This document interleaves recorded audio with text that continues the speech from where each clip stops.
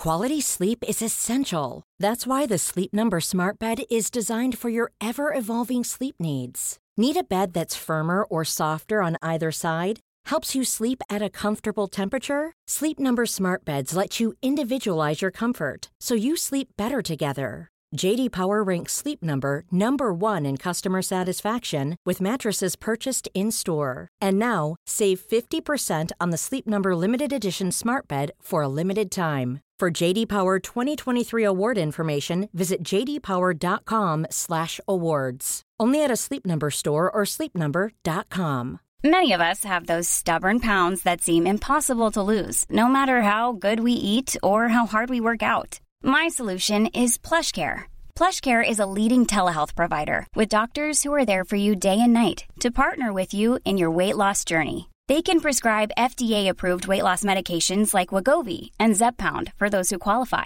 Plus, they accept most insurance plans. To get started, visit plushcare.com/weightloss. That's plushcare.com/weightloss.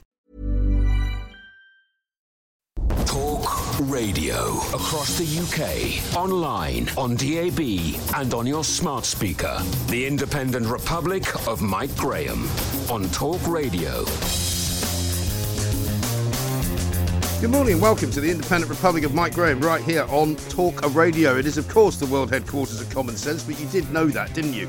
I've got one question for you all this morning, and I want you to give it quite a lot of thought before you answer it, and before you let me know what you think the answer to the question actually is. And here is the question. What on earth are they up to? And you know when I say they, who I mean. What are they doing? What are they up to? What's going on? Yesterday afternoon, the Health Secretary, Sajid Javid, gave his first press conference to the nation in months, right? And it was expected to be the first sign of a government preparing to put the country back into COVID restrictions. Before he took to the podium in 10 Downing Street, there was all kinds of rumours of lockdowns coming, mask wearing being brought back, social distancing being reintroduced, telling people to go work from home. But as the hour-long briefing went on, it was clear that it was more of a warning shot and a nudge than it was anything else. He said COVID cases could reach 100,000 a day. Maybe. He said with hospital admissions going back to 1,000 a day. Possibly. Just like last January, he said the NHS was under huge pressure. His words. In short, it was the same old massaging of the figures to frighten everyone into believing things will get worse if we don't change what we're doing. The bottom line, though, was a plea for people to get booster jabs, which they're currently not doing in very big numbers, and a suggestion that we should all wear masks to stop the rise in infections. Quite how that is going to work is not actually very clear, because with the NHS Confederation warning from yesterday in the background, Tony Blair has now joined in with his suggestion that we should all wear masks again. Well, why? No one from the government wears them in the House of Commons. They certainly weren't wearing them at their party conference, and he, Sajid Javid, wasn't wearing one yesterday. He's calling for a blitz spirit, right? I don't remember people walking around keeping distances from each other during the Blitz. I don't remember people wearing masks during the Blitz either. Or working from home, quite frankly. We'd never have won the war if we did that. We'll be talking to Paul Bristow MP first up this morning, who accused the NHS yesterday of trying to bounce the government into more COVID restrictions. And of course, he's right, isn't he? 0344 499 1000. Jamie Jenkins, our favourite statistician, is here as well, running the line over the COVID figures, as revealed by the Secretary of State yesterday. And Kate Ferguson from The Sun will tell us all about the briefing that she was at and what's being said behind the scenes, because that's going to be key for me as to what the government is actually trying to do. As ever, of course, we need to hear from you. This morning, we are told to go ahead and book Christmas parties as long as people get the booster. That was, of course, from the Health Minister. Well, that's all right. Let us know what you're doing, what you're hearing, and what you're seeing as well. We'll be bringing you the shortage of the day as well. So if you've spotted anything we're told is going to run out, do let us know. 0344 499 1000. Author Helen Dale joins us too with her take on the difference between hate speech on social media and violent physical attacks and terrorist incidents. And employment law expert Christian Lay will explain why the shortage of HGV drivers has nothing to do with Brexit and everything to do with HMRC and a change in tax status. And because it's Thursday, of course it's time for the Thursday Club, our chance to introduce you to some fine wines, today in the company of Rebecca Palmer from Corney and Barrow. You're listening to me, Mike Graham, right here on the fastest growing radio station on the planet. It is, of course, Talk Radio. The Independent Republic of Mike Graham on Talk Radio. Now, let us, without further ado, say a very good morning to Paul Bristow, Conservative MP for Peterborough, member of the Health and Social Care Select Committee as well. Paul, a very good morning to you. Good morning, Mike. Thank you very much indeed for joining us. I was sort of drawn to your comments yesterday after the NHS Confederation came out and said that, we should start taking more precautions, we should start wearing masks. I mean, and I looked into the NHS Confederation yesterday and found some rather interesting facts, i.e. they don't seem to do an awful lot that has much to do with medicine. They're run by a former Tony Blair advisor called Matthew Taylor, who makes about £250,000 a year, and quite what business it is of theirs to tell people how to behave is quite remarkable. Well, I agree with you, Mike. They're straying away from what the NHS should be doing, or the NHS Confed should be doing. And the BMA were the same this morning. And they're trying to dictate social policy. I nearly choked on my fried egg this morning when I heard that the BMA had now joined in this chorus that we should be restricting, we should be locking down. The Health Minister, Ed Arger, this morning on another radio station was saying that this is a sort of race between the vaccine and COVID. And we're still winning that race. We're going to need our NHS. We're going to need the BMA. We're going to need the NHS Confed probably in order to win this race. And they should be helping us win this race instead of trying to bounce us into more restrictions and more lockdowns. And quite frankly, bounce us into restricting our liberties. Yes, because my question at the top of the show today was, what are they up to? And by they, I mean the government. Sajid, Javid yesterday, we all thought was going to come out with something slightly more draconian than he did. And we were sort of watching it slightly in disbelief, wondering when, the other shoe was going to drop, because he didn't really say anything particularly dramatic. He didn't really warn about anything that was going on that was worrying. But he kind of said, well, just all get your jabs and your boosters and we'll all be fine. So I was kind of thinking to myself, what is it they want us to do? What is it they're trying to give us that they're not quite telling us about? Wouldn't it be refreshing if the BMA this morning, instead of trying to tell us that we should be locking down or we should be restricting, actually joined that push for asking people to go out and get that booster jab, because we don't want to go back to lockdown. And the other thing that's extraordinary, Mike, is that they're calling for all this lockdown after having the biggest increase in NHS spending ever. What they're not answering the question is how we're going to pay for new lockdowns, new restrictions, new furlough schemes, new job protection schemes. Are they wanting to divert money that we've allocated to the NHS to that? Or do they want to raise more taxes? They're not mentioning that, are they, Mike? Well, that's the trouble. And I mean, as far as I know, the NHS Confederation, for example, is supposed to be about, helping leadership skills and helping, organisations within the NHS to perform better, which we clearly know is not happening. So maybe they'd be better putting their sort of efforts into trying to improve the services that the NHS is currently running and failing at, for example, in the business of GP surgeries, which is still not working as well as they should be, instead of telling everybody, what they should be doing and what masks they should be wearing. And also, by the way, this whole mask debate, Tony Blair apparently this morning has now come on and said we should be wearing masks. Masks have been pretty well discredited as any kind of form of stopping the virus anyway, unless you're wearing some kind of surgical mask that is sort of, weapons grade for use in surgery only. Well, I think on masks, it's still down to personal responsibility, and that's still the advice, and that's still the advice that lots of people take. But unfortunately, for organisations like the NHS Confed and the BMA, there are those who are actually looking at statistics. And my colleague Mark Harper yesterday pointed out very, very helpfully that there are fewer people in hospital now with COVID than there was a month ago, and that this spike in infection is largely amongst the young, and we all know that the young and those at school are much less likely to have a severe reaction to COVID than anyone else. It just seems to me that the NHS Confed, like you said, and the BMA are far too interested in talking about social policy when they should be far more interested on focusing on encouraging people to get the jab and improving the way the NHS works. Exactly right. And it has become now a sort of totally split political scenario, hasn't it? Where you've got the likes of Matthew Taylor and Tony Blair and the BMA, which is effectively a union. I actually had a tweet from somebody yesterday saying why we should be able to mandate that any union organisation has to have the word union in its title, because the BMA kind of pretends it's not really a union, but it actually is. And these people are the ones calling for lockdowns. They all seem to work in the public sector. They don't seem to care about the finances of the country or how the economy is going to be able to deal with it, as you say. And yet, here's Sajid Javid saying wear a mask inside, but nobody on the Tory benches wears a mask anymore, really. You see very odd occasional ones being worn, but basically nobody wears them inside the House of Commons, which is not, as far as I know, one of the best ventilated buildings in the entire world. Well, I think the House of Commons still has plenty of restrictions, actually, believe it or not, in terms of the people you can bring in and out of the House of Commons. I think it's one of the few places which still have a degree of restriction placed over it. But you're absolutely right, the point you made earlier about the BMA and the NHS Confed. I look at a city like Peterborough, a working city, where, quite frankly, Mike, people need to go out to work in order to eat.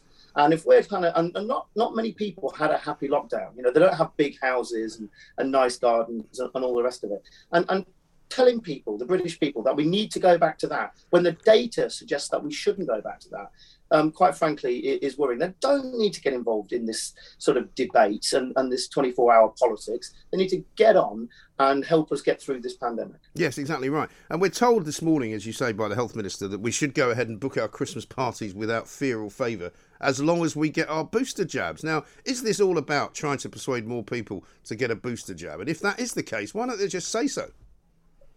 Well, I think getting the booster jabs got to be our focus. I saw a lot of the newspapers today are all about, kind of jabs army again and that spirit. We need to get out there.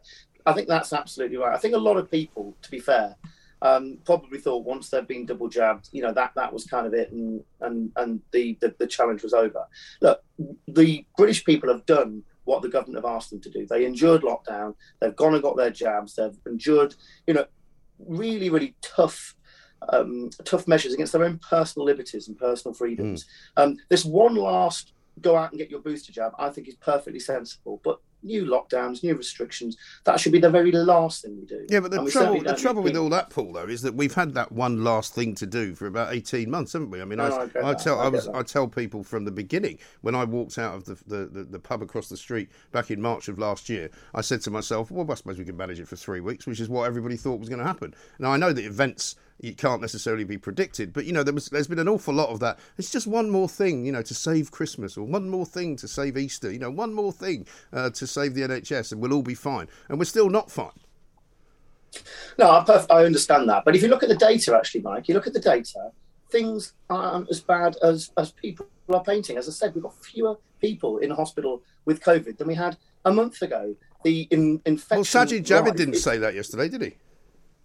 Well, no, but I think this is all about trying to encourage. I don't disagree with you about encourage people to get the over 50s and those who are vulnerable to get that booster jab. I think that's perfectly sensible, to be honest, and protecting those people in that way. But this shouldn't be about restricting our personal liberties anymore. I'm completely with you on that, mate. Yeah, no, I think that's right. Because also, I mean, Julie Hartley-Brewer and I were talking about this. That, I'm not sure that you would get the compliance levels that you got before. I mean, yes, there will be some people who will go along with it, and those are probably the people who are still currently working from home. But an awful lot of people who are now back, I was on the tube this morning in London, absolutely rammed with people, loads of people going to work, loads of people quite happy to go either with a mask or without a mask, even though they're now saying on the underground you must wear a mask, which actually isn't true. But there's too many people who are now back at work. I don't think they would take going back home again.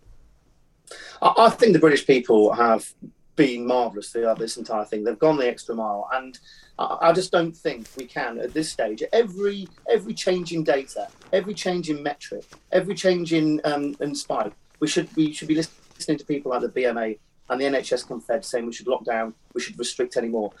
I've got a lot of sympathy with the idea that we should learn to live with COVID. That's what the jab and the vaccine programme was all about. Because if we do restrict and we don't learn to live with COVID, then we're going to close down the economy. That helps pay for our NHS, Mike. I mean, it's the taxes from hard-working people in cities like Peterborough that pay for our NHS. So let us get on there, open up the economy and pay those taxes. But what I'd like to see, Paul, I know a lot of people who listen to this show would also like to see, I mean, you're on the Health and Social Care Select Committee. What about a complete and utter reform of the NHS? Because the NHS is an incredibly wasteful organisation. And when I say this to people, they look at me as if I've committed some kind of heresy. What do you mean? I mean, a story today, thousands of pounds of taxpayers' cash is being spent on luxuries such as National Trust passes, football tickets and PlayStations for NHS patients, apparently to make them all feel better. Well, that's great. But I mean, it's one thing to give people free healthcare. You don't have to give them a free PlayStation, do you? Well, we've given all this extra money to the NHS. And for me, that extra money needs to be accompanied by, I think, efficiencies and improved productivity. I think we do that in three ways. I think first we need to see a huge reduction in management And I think that there should be a target for a reduction in management. In Peterborough, my local council shares its chief executive with Cambridgeshire County Council, but my local hospital doesn't share its chief executive with another neighbouring hospital. It's got the same HR manager, the same estates manager. This all amounts to lots and lots of money, and we need to be saving money on management. We need to be saving money on procedures. We spend lots of money on NICE and getting it right first time to come up with the right ways of doing things, but then routinely NHS trusts across the country ignore that, which is not right at all. And we need to be saving money on clinician time as well. Why are GPs still spending time prescribing the pill? Why are senior clinicians wasting their time doing procedures that nurses or physician associates should do? We need targets on saving clinicians' time. Operate at the top of your speciality, not at the bottom. Absolutely right. And we had a caller yesterday who actually was a former NHS executive who said that he looked at the budget on Companies House for the NHS Confederation, 15 or 16 million pounds a year, which he worked out you could get you 500 nurses and about 12 to 15 consultant surgeons. Oh, there you go. And they won't tell you exactly how we should pay for these economic restrictions and these lockdowns and these furlough schemes. They'll just ask for more money. This extra money from the NHS needs to come with significant reform. I'm so pleased the government have actually appointed, I think, an Army General to look into how we do this. Yeah. I've got lots of suggestions for them, Mike. I'm sure you do too. Yes. And we need to feed them in. That's absolutely right. Well, stay where you are, Paul, because we'll get some ways of doing that. We're talking to Paul Bristow. We're going to have a short break here at Talk Radio. He's Conservative MP for Peterborough. If you've got something you want to tell him about, by all means tell me, and I will pass it on. This is Talk Radio. Across the UK, online, on DAB+, and on the Talk Radio app. The Independent Republic of Mike Graham on Talk Radio. Welcome back to the Independent Republic of Mike Graham, right here on Talk Radio. The home common sense. Paul Bristow's here with us, Conservative MP for Peterborough. He's also a member of the Health and Social Care Select Committee. Paul, let me read you this tweet that I've got from somebody calling themselves Teacher. I've just been for a knee x-ray, 3 people in reception, 2 radiologists and 5 other nurses and health professionals hanging around doing nothing. I was the only one there. We're told the NHS is struggling. Could it be anything to do with bad and wasteful management? I get a lot of this every single day. People, when they go to use the NHS right now, particularly in GP surgeries or in these kind of settings, there's no patients around. Well, for years, local councils have been forced to share their senior management with neighbouring councils to save money. Our NHS hasn't had to do that. And I think this extra money we put in, should only come with the proviso they've got to do that. The other point I kind of raised earlier, that we set up this big thing called Getting It Right First Time, GIRFT. And that was a big national effort led by Tim Briggs to look at the way we do procedures, and it was supposed to improve outcomes and save money. And he did this extensive work on all sorts of different things. And unfortunately, only some NHS trusts then went and adopted his guidance. There are plenty of NHS trusts who haven't adopted his guidance, saying things like, it doesn't work here, or it's not been invented here, we've got an alternative system. But why spend all that money and appoint those people with that experience to look into these things and then not adopt his findings? I think that's crazy. Yeah, absolutely right. And there's all sorts of opportunities to do that. And this is what I mean by having a proper kind of conversation about the reform of parts of the NHS that aren't working properly. Because in this day and age, we've got no excuses, really, to not be more efficient. But it seems to me an awful lot of it is run as if we're still in the 1970s. Well, I think that's right. I mean, one of the comments that came to me on the Health Select Committee is that we had, during lockdown, 3 years worth of innovation over 3 months. And a lot of that was forced upon the NHS, things like Zoom for outpatient appointments and things like that. But, innovation is not just about replacing GP appointments, via Zoom, GP face-to-face appointments via Zoom. It's about doing things differently. It's also making sure that our clinicians operate at the top of their profession. We want surgeons basically in the cath lab operating on people. We don't want to hear any more stories about surgeons only spending 1 day a week in the cath lab. They need to be there performing these procedures and getting us through this. We also don't want GPs focusing 40% of their time, and this is why I've got a bit of sympathy with them, 40% of their time doing fitness notes or releasing medical records. If the government can improve and legislate to save them all this kind of unnecessary bureaucracy, then that allows them to then go and see patients face to face and do the things that they're being paid for, quite frankly. Absolutely. Just off on a different subject, really, Paul. The terrible events of last Friday resulting in the murder of Tory MP Sir David Amess have obviously shocked the world, really, probably shocked you guys inside Parliament more than anything. What's your view on sort of the whole debate around safety for MPs and constituency surgeries and that kind of thing? Well, I knew Sir David Amess for 20 years, and that attack really did hit home, because just before I got the news of that attack, I was doing my own constituency surgery. I'm not trying to make this about me in any way, no, but it does kind of make you feel slightly vulnerable. But to be honest, I live in Peterborough. This is my city. This is where I go shopping, where I go to the pub, where I go to the restaurant. Am I going to have a burly minder every time I pop down, the Dog and Duck for a pint? I mean, that's just not practical. No. I think there's certain things you can do, about making sure people register before surgery appointments. But even on that, I'm doing a surgery a week on Friday in Asda. And part of my reason I want to do these surgeries, just as well as helping people, is also to be seen to be visible, and for people to see me as approachable. And I think the best way, actually, Mike, to honour Sir David is to follow his example. He was a hard-working, visible MP, and that's what I want to be. Yes, and the other big story coming up next week, I guess, is the Rishi Sunak awesome statement. Obviously, a lot of people are very worried about tax rises, and the Tories keep telling us that they don't like putting taxes up, but they still keep doing it. What faith can we have in the future for this government if all they're going to do is keep asking for more and more money off us? Well, look, it's no surprise to you, Mike, that I'm very much a low-tax Conservative. That's one of the reasons I joined the Conservative Party, because I instinctively believe that people know best how to spend their own money. That's what makes me a Conservative. And so that's when the Chancellor was looking for ideas and the spending review, my idea was very much what we're talking about today. Putting some KPIs against this extra money that we're giving to the NHS. Otherwise, it's just going to go to the blob, quite frankly, and be spent on, that middle management. And that is not a Conservative way of doing things. No, absolutely right. Well, listen, Paul, great to talk to you. Thank you very much indeed. We might be down in the tent of Common Sense on Wednesday, so come and pay us a visit over at College Green if you're around. It would be good to see you again. Paul Bristow, Conservative MP for Peterborough, member of the Health and Social Care Select Committee. The reform of the NHS is long overdue, no question about it. I'd like to hear your stories today. The Independent Republic of Mike Graham on Talk Radio. Jamie Jenkins is here with us, our favourite statistician, formerly, of course, from the ONS, political commentator as well. Jamie, very good morning to you.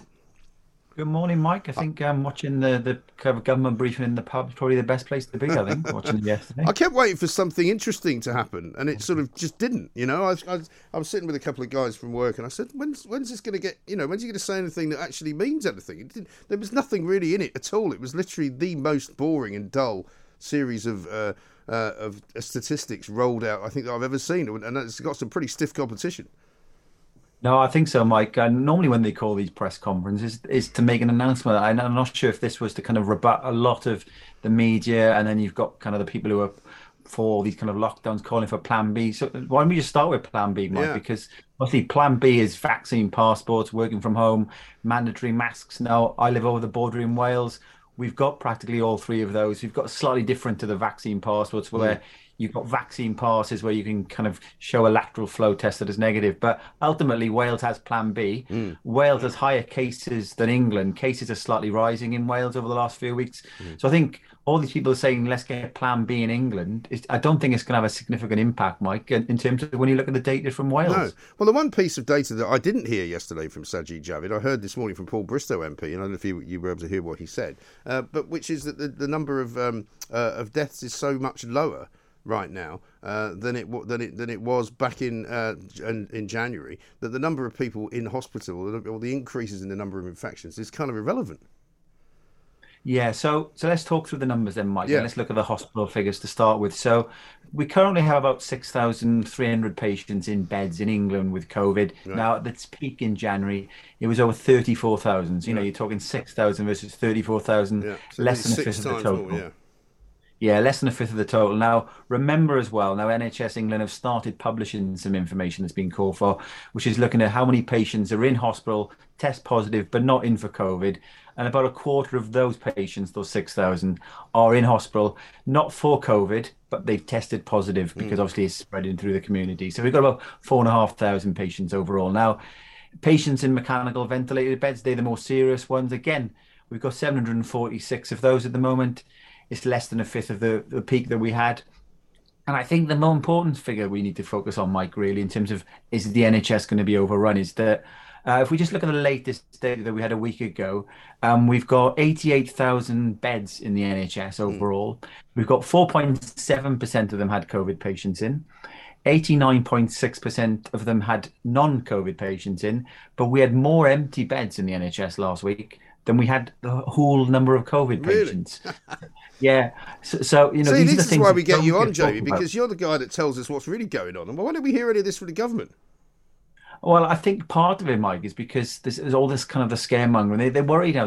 We have seen a rise in cases over the last couple of weeks, but they're still below kind of July's peak. Well, yeah, but let's forget about the cases word. Let's say we've had a rise in the number of people testing positive, shall we?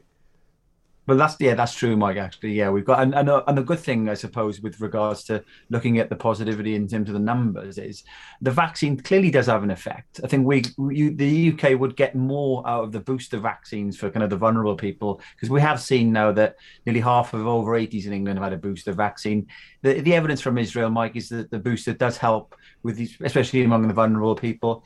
And we've seen the cases that have been rising in older people, kind of the increase in cases has kind of slowed down. So I think you're going to get more from the booster rollout for vulnerable people. I'm not saying to vaccinate the whole population again, but for the vulnerable people. Because remember, Mike, we still know that over 82% of all the deaths in the UK are people over the age of 70. And a figure that gets talked about, I think that's why the UK now is on some banned list for some foreign countries again, is that we get in all these cases in the UK now compared to Europe, but we test far more than the rest of Europe. So well, that's my worry, right? Because my sort of nightmare scenario is thanks to this ridiculous testing regime. You know, we will once again become the sort of plague nation, and places like the United States of America, where I'm planning to go to see my mother, are going to say you can't come. I think exactly that, Mike. And if you actually look at the death figures, Mike, just for some context, the UK is currently running about the same as the EU level. We look like we're really bad compared to the EU because we're testing loads more, but the number of deaths aren't the thing. So I think, Mike, when you look at the figures overall, let's not just focus on cases. Let's look at deaths. Deaths are considerably lower, about 90% lower than what they would be. I think some people have forgotten in the NHS, or the people who are calling for all of these extra restrictions, is this time last year, things did get pretty bleak. Cases did rise around this time last year, but we didn't have a vaccine. We were told, let's have the vaccine rollout. The vaccine clearly does have an effect. They pushed vaccines out to children. I know there's been a low uptake from that. I don't think we need to be vaccinating the children. We've got the booster vaccines. You can't keep saying vaccinate, vaccinate, vaccinate. And Mike, this is an important figure, I suppose, is that why are we in this position? Well, we give 150 billion a year to the NHS. We've given an extra 62 billion in the last year for COVID, but we still ended up in a position, Mike, where there's about 246 beds for every 1,000 people, for every 100,000 people in the UK. And it's over 800 in Germany and over nearly 600 in France. So we're giving all this money to the NHS, but we're still in a bleak position compared to these countries. So yeah, but from what you're saying, we've got a load of empty beds right now, so we don't really need any more beds, do we? We just need a better run NHS. I mean, that's what we need, because one of the reasons where they were worried the beds were going to run out, which they never did, by the way, is that they took a third of them out for social distancing. Yeah, and again, that's another issue, Mike, isn't it? Taking these kind of beds out. We've got fewer beds now than we had at the start of the pandemic, in particular because of all of that. But I think, obviously, you've done your calls. Germany moved away from saying that, looking at cases several months back now, Mike, to say we're going to look at the impact on our hospitals. And the chances of the impact on Germany is going to be pretty low because they've got a lot more beds. But you're right, we've got empty beds at the moment. I think people are concerned that, if we do get 100,000 cases a day, the NHS won't be able to cope. But I think, again, Mike, that's where the vaccine comes in, because say we did hit 100,000 cases a day, and if you just look at the number of admissions now in relation to cases, well, we probably have about 1,700 admissions a day. And again, that's below the peak of winter. And we managed to survive last winter. I think the biggest issue, Mike, we've talked about it previously, is if you go back 2018, 17, 16, 15, 14, every year, media, newspapers, are always front of the Guardian, the NHS is overwhelmed, we can't cope. That is the biggest I mean, that's what we get I'm sick to death of hearing it, because it wasn't overwhelmed last year. And if it wasn't overwhelmed last year, it never will be, right? So it has the capacity. It has perfectly capable needs to be filled. There's nothing that we need to give them extra. And all we have to do is make sure that they run the organisation properly. It's really that simple, isn't it? No, exactly that, Mike. I think, a root and branch review of the NHS. I think, the MP on just now was talking about looking at the structure of the management in the NHS. It must be, clearly bureaucracy going mad with regards to the budget. It's a huge amount of money going into this, Mike. And it's not just the kind of the hospital side of things. We've talked about the GP side of things. I think the important thing to remember, all those people calling for Plan B, if we did implement Plan B, they won't be happy with that. They'll be calling for Plan C, D, E. But also all this cobblers about, just get the very last thing we need to do is get the booster jab. Well, really? Are you sure? Because if that's the case, and they reckon that these vaccines have a shelf life, then presumably in sort of, I don't know, April or May, they're going to say, get another booster. No, we can't keep kind of jabbing people forever, Mike, with regards to all this. If you're vulnerable, getting the vaccine clearly is the way forward. And the flu vaccine, the death rate from COVID is looking similar to the flu now, and we don't force the flu vaccine on everybody. I think ultimately, Mike, some people will never be happy until we've got kind of lockdowns back in. We've had the vaccine rollout, very successful.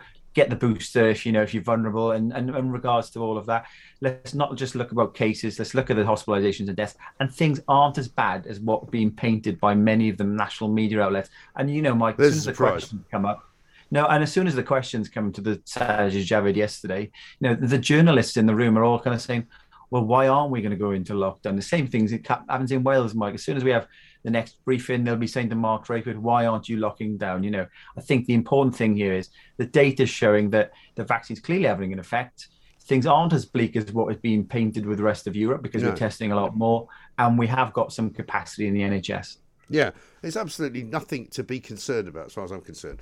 Jamie, great to talk to you. Thanks very much indeed. Jamie Jenkins, independent statistician there, giving us the real figures and the real reason why that we're not anywhere near having to have more restrictions or have any kind of lockdown, because quite frankly, there's no requirement for it. It's that simple. When are people going to get it into their thick heads that this is not a crisis anymore? 0344 499 1000. Mike says, why is COVID more important than cancer, heart disease and other terrible conditions? Why should we save the NHS when they should be saving us? Our political elites have failed us time and again with so many billions wasted. What next? Oh, the same again. Idiots. Exactly. This is Talk Radio.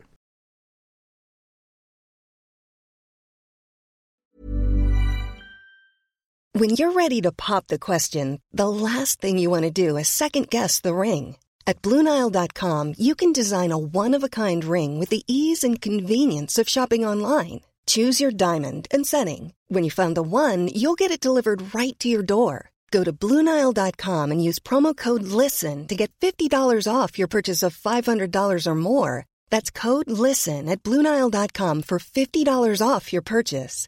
BlueNile.com, code LISTEN. Quality sleep is essential. That's why the Sleep Number Smart Bed is designed for your ever-evolving sleep needs. Need a bed that's firmer or softer on either side? Helps you sleep at a comfortable temperature? Sleep Number Smart Beds let you individualize your comfort, so you sleep better together. J.D. Power ranks Sleep Number number 1 in customer satisfaction with mattresses purchased in-store. And now, save 50% on the Sleep Number Limited Edition Smart Bed for a limited time. For J.D. Power 2023 award information, visit jdpower.com/awards. Only at a Sleep Number store or sleepnumber.com.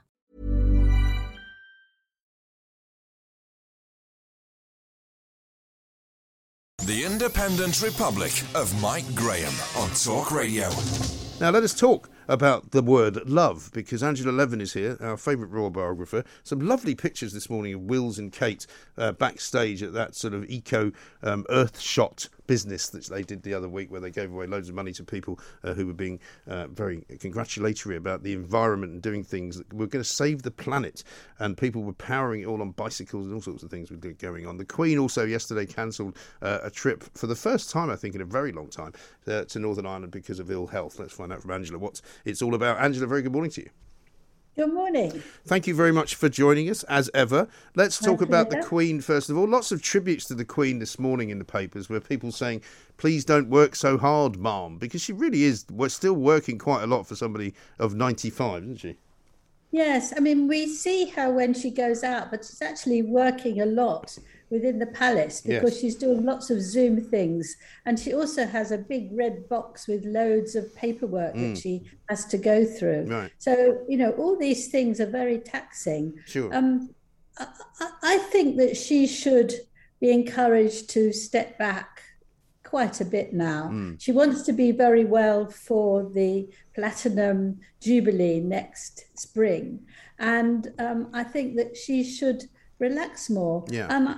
And I think it's very wrong of people to say, she'll still be here in 10 years and 20 years, because I think that puts a lot of pressure on her and will make her sort of more active. I think it's a sort of mind versus body issue. I wonder as well sometimes, Angela, whether because Prince Philip isn't around anymore to sort of tell her to not go quite so hard and not slow down a little bit, which I imagine he would have done, there's nobody really telling her that. Nobody would tell her that. They don't dare to, really. They feel that she's got to make up her own mind, and that she's done for decades. But with him, I think he would have actually said, now you're just going to rest. She did 8 engagements in 13 days, which is quite a lot if you consider the travel. Yeah. And the effort of making conversation with people that you don't know, and to be polite and to ask the right questions. It is an awful lot. Oh, it really is. And I guess it doesn't help matters that because the royal family is sort of slightly denuded now because Harry's not around and Andrew can't go and do anything. I mean, they're sort of 2 down. Prince Philip's gone. There's not many people that she can hand over the baton to, are there? Well, she has handed over masses to Prince Charles and Camilla, and also to William and Catherine. Yeah. And they're doing a lot more for her. And you can tell when it's for her or when it's their own engagements, when they say representing the Queen. So it means they've taken over that job and another one. But they can only do so much. And we see them every day traveling and talking and being charming. It's not easy being a royal, actually, because you're always up for criticism when really you're working your socks off. Yeah, absolutely right. And the pictures of the two of them are quite touching, aren't they? Who? Of William and Kate. Yes, they're lovely, actually, and some of them are taken without them posing. It's just how they are naturally together. And they are totally at ease with each other. And I think that now William has lost a lot of the nervousness and smartness of being a royal, and he's now really a loving husband, and he loves being a father, and that's really changed him. And I think a lot of that is thanks to picking the right wife who brings out the best in you. Well, and I think he's there to support him and actually make him feel good about what he's doing. Yes, no, I think that's absolutely right. You're laughing at me. Well, I'm smiling because I know what's going to come next, because we are going to talk about the Harry and Meghan scenario, because there's a guy who clearly didn't perhaps choose the right woman for that kind of thing. Yes. And that's why I was smiling, because in the papers this morning, we are hearing that Meghan has written a letter to the Speaker of the House, Nancy Pelosi, and who's quite a famous woman in her own right, and US Senator Chuck Schumer, who's the majority leader, because, of course, she couldn't just write a letter to any old politician. She'd have to write it to the 2 of the highest sort of members of the Democratic Party. And it's not any old letter. It's a 1,000-word letter about how she wants her family to be looked after by the government's policies on maternity leave. It's quite extraordinary. Well, I think it's yet another shock from Meghan, which has got loads of publicity, which is obviously one aim of it. She's abused the royal, being a British royal, or, working as a British royal, because she's actually trying to tell another government what to do. Yeah. The heading on the newspaper is the office of the Duke and Duchess of Sussex, which is definitely an abuse. The other thing is she takes on different types. She becomes a sort of young sort of guru, saying that she understands how these families feel. She's representing all the families. How does she know that? I mean, this is Meghan taking the global view again. Most people who have children don't actually have 2 nannies, a couple of butlers, a driver, a security detail, a 16-bed... And 16 bathrooms. 16-bathroom, 9-bedroom mansion in Montecito. Yes. I mean, but she said she really sympathises because she and Harry were overwhelmed when they had Lily. Of course they were. No, they don't call her Lily Bet. I don't know anyone who's not overwhelmed by a child. I mean, it's very, very... Yeah, but I mean, as I said, I mean, it is a little bit easier if you've got round-the-clock slaves to help you out.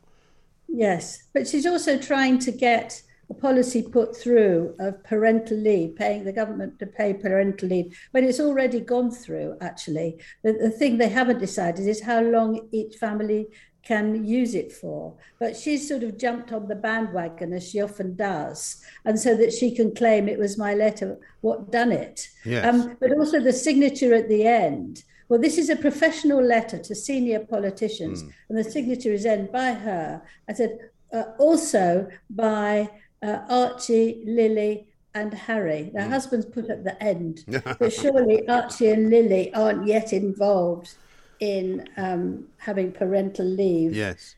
It is a remarkably sort of, and I mean, people will say to me, oh, you're always picking on Meghan. You know, well, not really. It's just remarkably self-absorbed. Everything she does is just ridiculously kind of focused on her, not really on anybody else. And that's what she wants, right? Yeah, that's exactly what she wants. I mean, she's also pretending that when she was young, she didn't have any money, and the most expensive restaurant she could go to was for $5. $4.99 Sizzler salad bar. Yeah, well, you know, that's all right. But her father was spending $28,000 a year for her to go to a school. She was very well looked after. Her mother didn't have to work after she had Meghan. Yeah. She was comfortably middle class, and here she is trying to pretend that she knows all about poverty. As you say, it's all about me, and it's incredibly annoying. It really is incredibly annoying, and that's why we always point it out, because, you know, and also she knows very well that Nancy Pelosi is of a similar kind of bent, and Nancy Pelosi loves a bit of publicity, so she'll love the idea that she's had the letter, and so no doubt the next step will be, why don't you come to Washington and we can have you address the Senate about the issue of childcare or some nonsense, right? This is what she wants, of course. Yeah. I mean, she really does want to try being a politician, but she also wants to make films. She also wants to star in them. She also wants to tell people how to invest their money. Yeah. I mean, the list is becoming endless. Theme tune, sing the theme tune, all that, you know. It's amazing.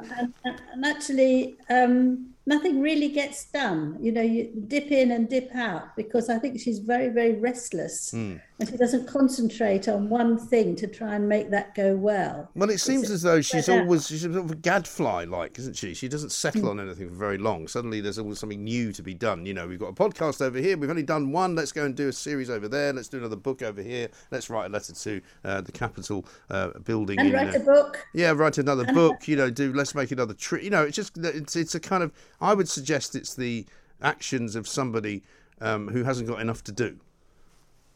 Well, I think it's the actions of somebody who's desperate to be noticed. And she just has to be on the front pages. And she succeeds very well. Time after time, she shocks us so much that we put it on the front page, analyse it, tell her off, and then wait for the next blow. Well, she's not. She's going to be disappointed today, because she's been beaten to the front page by both Wills and Kate and the Queen. And she's back on page 13 of the Daily Mail, I'm afraid. She'll note that down, I'm sure. Why isn't Robert Hardman writing about me? You know, amazing. Good stuff. Well, Angela, lovely to see you. Thank you very much indeed. Angela Levin, royal biographer there, on the vagaries of being part of the royal family, or not, indeed. And, of course, the Queen is, I'm sure, going to be absolutely fine. But she does work an awful lot harder than she needs to, I think, at the age of 95, don't you? The Independent Republic of Mike Graham on Talk Radio. So there I was, watching the Sajid Javid briefing in the pub. Best place to be. Somebody said earlier, you know, if only that was one of those Carlsberg things, if they did press briefings, they'd say, over to Mike Graham, who's now in the pub. But that's not how they do it. Instead, they use much more professional people like Kate Ferguson, Deputy Political Editor at The Sun, who was at the briefing and who did actually ask a question. Kate, very good afternoon to you. Hi, good to be with you. Thank you very much indeed. I mean, it was an interesting thing. Am I right to say that I think it's the first proper briefing that Sajid Javid's done since before the summer, really? Yeah, I think you're right, actually. We used to have these briefings every day in sort of lockdown one. I'm sure everyone remembers tuning in at 4 or 5 p.m. But this is the first one we had in quite a while. And actually, because of that, there was quite a lot to chew on, and a lot for the government to say, and a lot for us to ask them about. Well, there was, yeah, because before he got to the stage, as I call it, there was an awful lot of sort of rumour mill type stuff going around that this was going to be quite serious. It was going to be the announcement of some more restrictions, and the numbers weren't looking very good, and it might be that he won't go all the way to saying there'll be a lockdown, but he might bring masks back or make a mandatory thing for that. But it wasn't really that intense, was it? We've had this before, right? I mean, it's been a little while since COVID has been on the front pages and since we have these daily press conferences. So just to sort of remind your listeners where we are, the government have said Plan A is to live as we currently live, right, and everyone get the booster jabs. But they have this Plan B up their sleeve. And Plan B is basically back to masks, back to home working, and vaccine passports. And so as those numbers creep up, Sajid yesterday talked about the possibility of 100,000 COVID cases a day. We're waiting to see, do they push the button on this Plan B? That's the main thrust. But also, I think as we approach winter, people are starting to think, is there a Plan C lurking behind somewhere? Could we see a return to those more draconian restrictions from last year? So as we head into winter, we're sort of feeling out where the government's going next. Right. Exactly. Well, that was my question this morning at the top of the show, is what are they really up to? Because it's kind of slightly puzzling to me. I was speaking to one of our correspondents in Wales, Jamie Jenkins. He used to be with the ONS, and he was saying that Plan B basically is already in effect in Wales. And in fact, they've got higher numbers than we have. Yeah, exactly. I mean, there's probably different reasons for the way the virus sort of plays out in different parts of the country. But I suppose it's not a panacea, is it? No. I mean, well, that's the thing. I suppose my point is that if they were to say, right, we're going to make you wear a mask again, we're going to make you social distance, we're going to make you work from home, there's no real evidence that actually does anything. Well, I think the scientists will say there is evidence that does work. I guess the question becomes, does the public accept it, given that we do have the vaccine now? And also, can we make a success of Plan A without having to go to Plan B? Yeah. So I think there is genuinely a big push, a huge push by the government to, encourage people to get the jab, really build on the boosters, and hope that if you can really see those rates rocket and make sure that you get a sort of wall of immunity, as they call it, with vaccine, you don't have to revert to those more extreme measures. Right. Certainly, those measures are really unpopular among Tory MPs. They would be really, really loath to see them come in. Well, I think that's absolutely right. I mean, we were speaking to one of them this morning who was very unhappy about the fact, Paul Bristow, very unhappy about the fact that the NHS is kind of trying to bounce the government into putting more restrictions on. And that appears to be what they're doing, because we heard from the NHS Confederation people yesterday, who are effectively not really a clinical body. They're not a medical part of the NHS. They're run by a guy who used to work for Tony Blair. So there's a lot of sort of politics going on here, isn't there? That's totally true. I mean, today you've had the BMA say, go to Plan B. It's negligent of you not to. But there's huge anger among Tory backbenchers, and I think probably frustration with lots of ministers as well, that at the first sign of trouble, people are just immediately pushing for these really draconian restrictions. If you go back 18 months and talked about the idea of lockdown or even forcing people to wear masks or work from home, this would be seen as a total encroachment of the state onto individual liberties.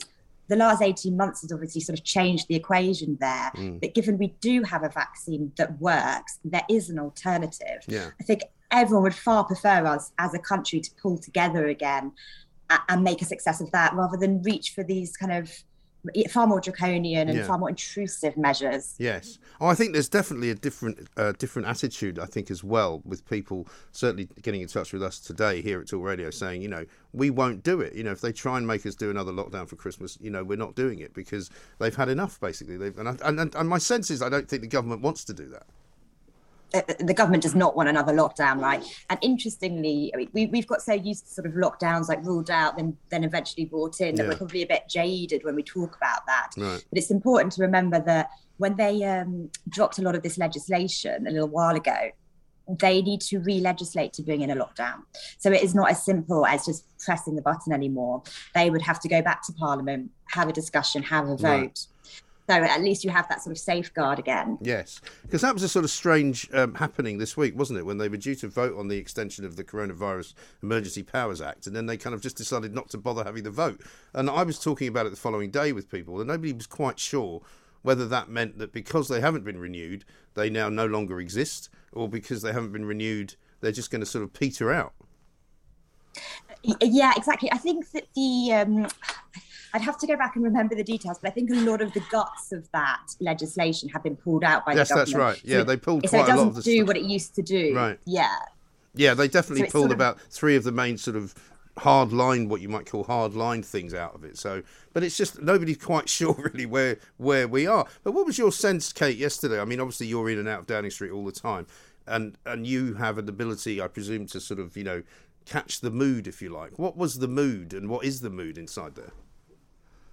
I thought that actually Sajid was very sort of, I don't want to say he was gloomy, because he was also hopeful that we could pull together and make a success of the boosters. But I think Sajid had some harsh words for the country. He's sort of putting us on notice, isn't he? Yes. But if we don't hurry up, pull together like we did earlier this year, get the vaccine, make a success of it, then we could see more measures introduced this winter. And I think we've seen them do this before, when they sort of give you there's a sort of fork in the road. And I don't want to say he's trying to scare the country into having a jab, but they're certainly trying to cajole, trying to give you a sort of rude awakening into getting the jab. And I think that that's probably quite important, because the rates are pretty bad. We've gone from being the fastest vaccinating country in the world, pretty much, to not being one. Immunity is waning. And I just think that obviously it can be a bit of a hassle sometimes to sort of go to the doctor, book in, but we have to remember that just what freedom the jab has given us. Well, that's true, but I mean, it didn't give it to us for a long time, and we were told at the beginning that it would give us complete and utter freedom, and in fact it was the way out of everything. But when people were double jabbed, they still couldn't really go anywhere for quite a long time. It's a bit better now. But the other worry I've got is that if this kind of continual, because the testing regimen is still very, very high in this country, much more so than anywhere else, and there may well be just as many infected people who would test positive in France if they were tested, but they're not testing them the same way we are. So I worry that somehow Boris will talk our way into another kind of pariah state where everybody around the world says, we can't have anyone from Britain coming because I want to go to America for Christmas and I've already sorted it out. I don't want to be like sitting here going, I can't go. Yeah, no, exactly. I mean, I think that the thing to remember is that while the case rates can be very scary and high, the thing to really watch out for is hospitalisation and death rates. Yes, and those are very low, aren't they? Exactly. Well, yeah, but they are creeping up. But if you do take the sting out of COVID by making it a disease that you sort of live with, can make you a bit poorly, but doesn't kill you, doesn't put you in hospital, then there's no major problem with those high case rates. But you're right about the testing as well. Half terms coming up, you'll see testing go down because pupils are tested when they go to school. Right. So, and that was meant to come to an end, wasn't it? I mean, I know my own kid's school was supposed to be reviewing at the end of September whether they were going to continue with testing, and I haven't heard what the result of that was. I mean, almost certainly they will continue, right? What is clear is that they were contemplating sort of scaling back the testing a lot, probably to cut costs. There was talk about introducing charging. All that has been dropped, at least for the winter. In fact, Sajid last night desperately pleading with Brits to voluntarily test themselves, twice a week with these lateral flow tests you get from the NHS. So clearly they are worried, and clearly they're hoping these sort of less intrusive measures, if taken up a bit more widely, can crack down on the disease early enough. Yeah. And it's been a quite strange week, I imagine, for everyone in the parliamentary world because of what happened last Friday and the murder of Sir David Amess. What's it been like for you, talking to a lot of the MPs? They were obviously quite shocked and shaken by what happened. And obviously we've seen Priti Patel talking about getting more protections for them. I mean, most MPs I talk to say, well, we can't really see the point of having sort of round-the-clock bodyguards. It doesn't really work. So I don't really see that changing, do you? No, I think... So to talk about the mood at first, I was here on Friday when that happened. Obviously the mood has been horrible because of that. A real shock. And actually, what's quite depressing is when you write the story or talk to people, and you can see that this happens about once every 5 years now. An MP dies or nearly dies because they've been attacked, usually on a Friday constituency surgery. Happened to Sir David. It's what happened to Joe Cox. Before that, Stephen Timms had been attacked. There's a depressing pattern to it, I suppose, of extremists swooping on the availability of a local MP to inflict them harm. I think that was obviously was incredibly shocking for everybody here. Sir David was like a hugely popular politician, had served the people of Essex in 2 different constituencies for 40 years, hugely well liked by Tory MPs, by Labour MPs. No one had a bad word to say about him. It sounds a bit trite saying that about someone after they've passed away, but genuinely true. And I think if anybody saw those tributes in the Commons, you would have get a sense of like the humour and the sort of charm of the man, which I thought was like quite poignant and lovely. In terms of looking at how MPs are feeling about their own safety and what can be done about that. Look, I think whenever you have an incident like that, you had the same with Joe Cox, suddenly MPs think, gosh, we're targets too. On some level, they know that all the time, but this time it sort of really hits home. What can then be done by their safety? Well, MPs highly regard their availability to constituents. They love being constituency MPs. They like getting out into the local community, speaking to people. They don't want a wall of steel around them.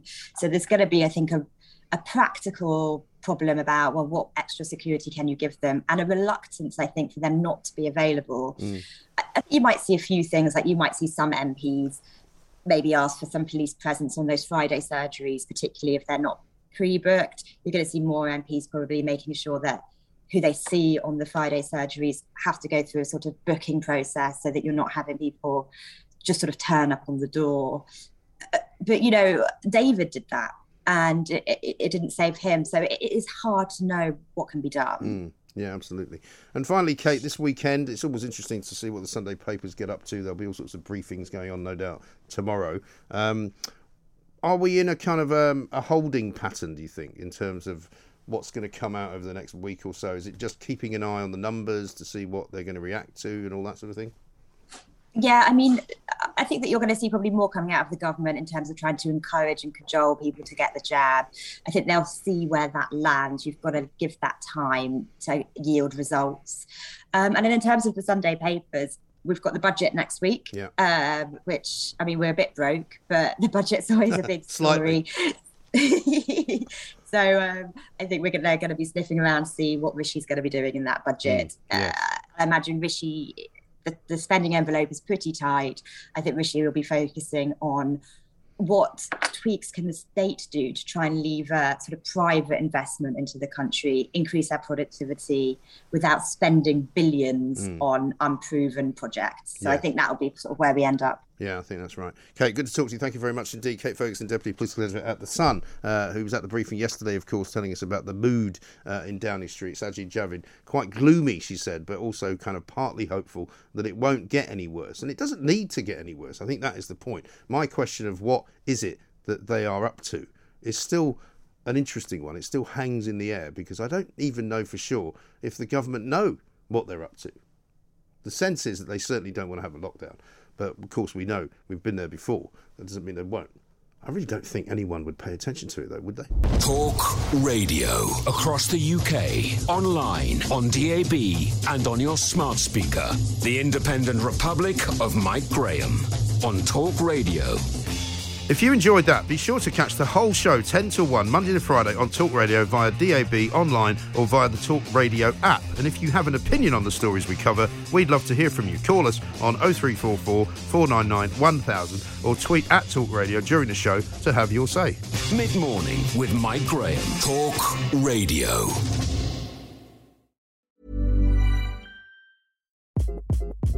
Hi, this is Craig Robinson from Ways to Win, and support for this podcast comes from Invesco QQQ, the official ETF of the NCAA. Invesco QQQ is proud to sponsor this episode, and even prouder to provide access to innovation for the last 25 years. Basketball has had innovations over the years, too. We're seeing the game played in new ways every day. Learn more at Invesco.com/QQQ. Let's rethink possibility. Invesco Distributors, Inc.